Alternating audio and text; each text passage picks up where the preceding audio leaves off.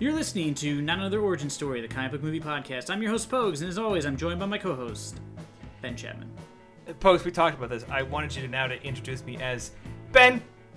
I've asked you repeatedly. That was my bad. To give me that Queen volume, I really wanted it. Maybe I should talk to Aaron, our theme song writer, and be like, can you make me a Flash Gordon theme that we can quickly be sued for? I think if there's anything Aaron will appreciate is a really strange, esoteric request like that. I think that's really going to do it for him. It may, actually, if I'm like, did you ever know that Queen wrote a theme song for a fucking shit movie? Yeah, of course. Welcome to another mini episode. This is where we, this is the part of the podcast where Pogues and I get to kick back, kind of, take off the co-host, unbutton the co-host collar a little bit, and kind of relax, put our feet up, stay 6 feet apart, obviously. Well, but I think it's more like 400 miles. Yeah, we're doing pretty good. We're killing it. Absolutely killing it. It's a really opportunity for us to just sort of relax and catch up with you, the viewer. So let's go to the phone lines. Yeah, let's go to the phone lines. we need like a vocal phone effect so we can do that bit and totally blow the improv. It would be perfect. It would have been great had I been able to play something through here that I had pre-prepared. Just have it be like Mike or Chris or somebody, or like your wife calling in. It's just me asking a dumb question. Kill yourself. Oh, come on.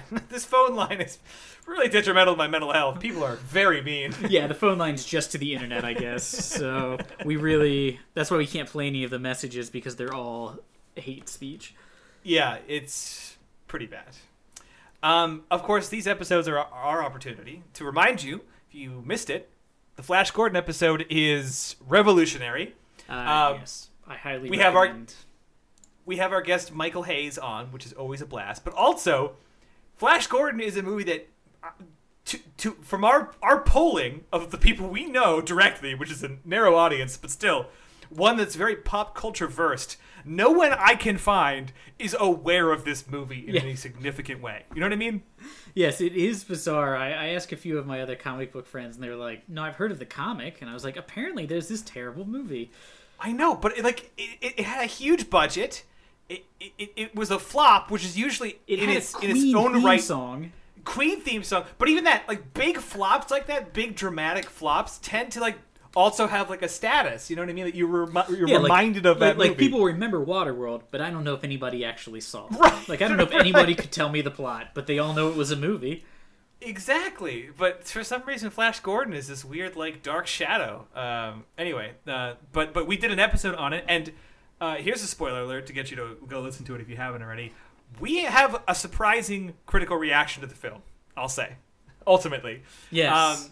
And me included, Yes, so I think it's worthy to listen to. Well, break down the madness of a movie you've never seen, but B, realize what strange oddity you're missing. But of course, we need to always take a left turn from episode to episode, and if we're doing some wacky Queen song, overblown serial film from the 1980s, then obviously the next thing we need to do is a milquetoast MCU film. And they don't get more milquetoast than this. And look, there are a couple of for someone like me, a guy who does a comic book podcast, you would think that I would have watched almost all of the MCU movies and probably all of the DCU movies at some point. And it's surprising how few I've seen. Not how few, but it's surprising where the gaps are, and this is one of them. Mm-hmm. I saw this movie in the theater. Oh God! Yeah. Oh no! Yeah, it really cemented my opinion of this character in the MCU until,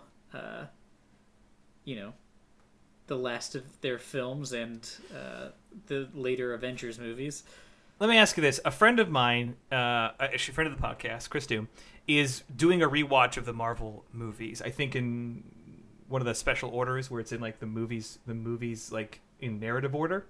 Mm-hmm. And he has just gotten to and completed Thor, and he he and his girlfriend both have mentioned a thing I forgot, which is like Chris Hemsworth's blonde eyebrows that make him look like strangely like like uncomfortably inhuman. Did you recall these? Yeah, everything about the Thor movies, but I thought you were going to talk about how he's like the least likable character in like any. He's just so unlikable in that film. Yeah, no, I know what you mean. But yes, he does look very weird in that one. And the Thor: Dark World was one of those movies that came out and didn't land that well with the audience at large. So I just sort of avoided it. Yeah, I was gonna say, I mean, I saw it in theaters, and I remember leaving and being like, boy, that was like just like a real cul-de-sac of a movie. Like, doesn't matter. Just it felt like sort of the first Thor movie too, which was like they should have called it Thor. We just need more time to make Avengers. You know what I mean? I kind of just want to pause and give you credit for that, because cul-de-sac of a movie is an excellent terminology that I understood immediately. Well, that is great, because I say that so often when I describe things, and no one seems to know what I'm talking about. But Thor: Dark World was an opportunity to expand upon the mythos of one of the characters. I'm trying to remember the order here. I had to check this out. What is the MCU order for this? Because was Iron Man at this point the only hero to get like multiple storylines going, building more canon? Good question. Order of listen to me typing on on a podcast. It's thrilling. Yes, this came out after Iron Man 3, so we'd already expanded pretty aggressively on Iron Man, and this was our first opportunity to give ourselves even one other character a second film, and it's surprising how poorly it was received. It's just really like boring. Like I can tell you, I know who the bad guy is. I have a vague recollection of the plot, and all I really remember is the end's really dumb. That's like all I remember from the movie. It's just like the end's pretty blah. Yeah, it's a wonder that we got 2 of these movies and 3 of Iron Man, and at this point, no movies about like Black Widow. yeah. Well, I mean, it feels like the Thor movies are just filler movies. To like try to like they were like, well, we quickly need to introduce more cosmic, more soul stones or whatever. So they like it just felt like that's what they were there for, was to keep building the idea that there's these important artifacts. There's the stone or whatever that they need that ends up having one of the Infinity Gems in it, and then Thor: Dark World, they find another one that turns out to be an Infinity Gem. So it just feels like they're there because they were like, we need to explain where more of these things came from before we do Infinity War, and we really can't do them in the Iron Man and Captain America movies because those are actually good movies. So yeah. Thor, guess what? You're just going to be setting up stuff. He's just like a dump for the narrative that is like helpful, but no one is interested in experiencing it. You know what I mean? Like in a video game when they put all the cool canon background storyline stuff on like a PDA that you got to pick up and read. Is the information there relevant? Could be. Are you going to enjoy checking it out? Nope. Fuck you. The director of this movie had to look up because I wasn't familiar with him. He has a place in a ton of very notable television and almost nothing else. He has multiple episodes of like Homicide: Life on the Street, a couple episodes of West Wing, an episode of 6 Feet Under, multiple Sex and the City episodes. He's on Carnival, Deadwood, Lost, Rome, Big Love, Sopranos, A Different Law and Order, Mad Men, Bored to Death, and then eventually Thor: Dark World. Isn't that insane? That is a weird listing. Because not even some of those aren't even really. They're all very different. Yeah, they're not really similar types of shows or movies. Yeah, there's a complete genre hop. It's extremely interesting. And then he's also in a bunch of Game of Thrones episodes. Don't worry, the latest one he does is season 7.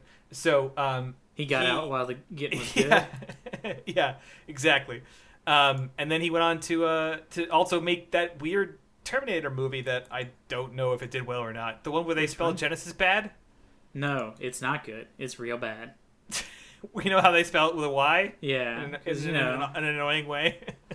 it was one of those movies where I remember watching it and being like, "Oh, this is an interesting idea." Like time travel, and instead of the guy going back to save Sarah Connor, she's the badass because of some time traveling event.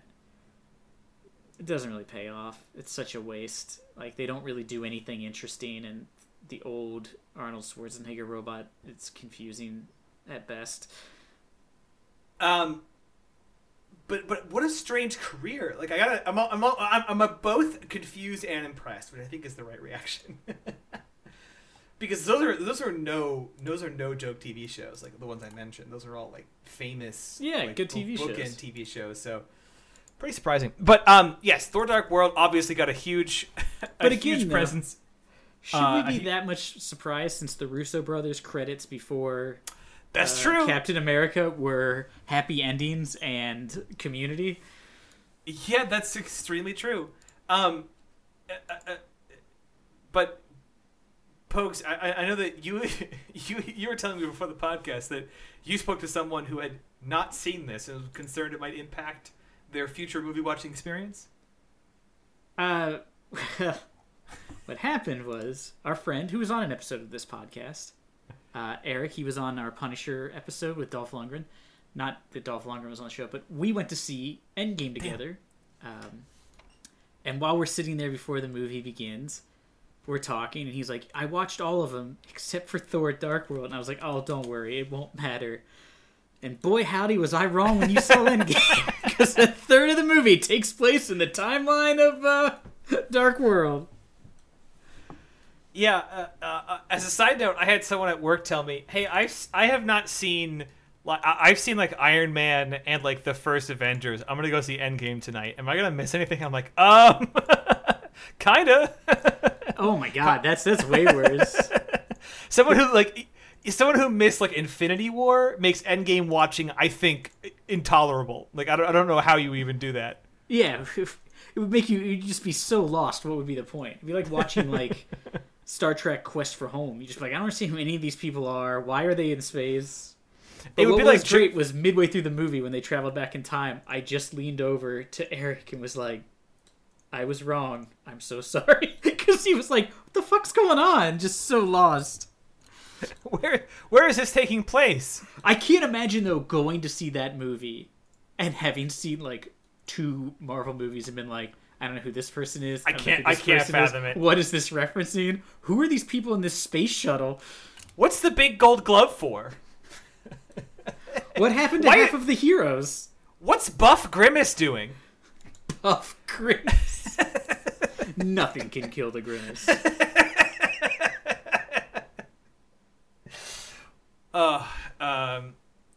One doesn't think of fun when balancing the universe, but this ice cream does put a smile on my face. All right, well let's leave the audience with what they need. You gotta watch Thor: Dark World. I know, I'm sorry about it, but you gotta do it because we need you to be listening with your notes, ready to tell us how fucking wrong we are. You understand? That's your job. That is. Don't let us down. Or do. It's fine. Yeah, it's fine anyway. We'll keep making the podcast because you can't stop us. Can't stop, won't stop. We're not maybe allowed to use that actually.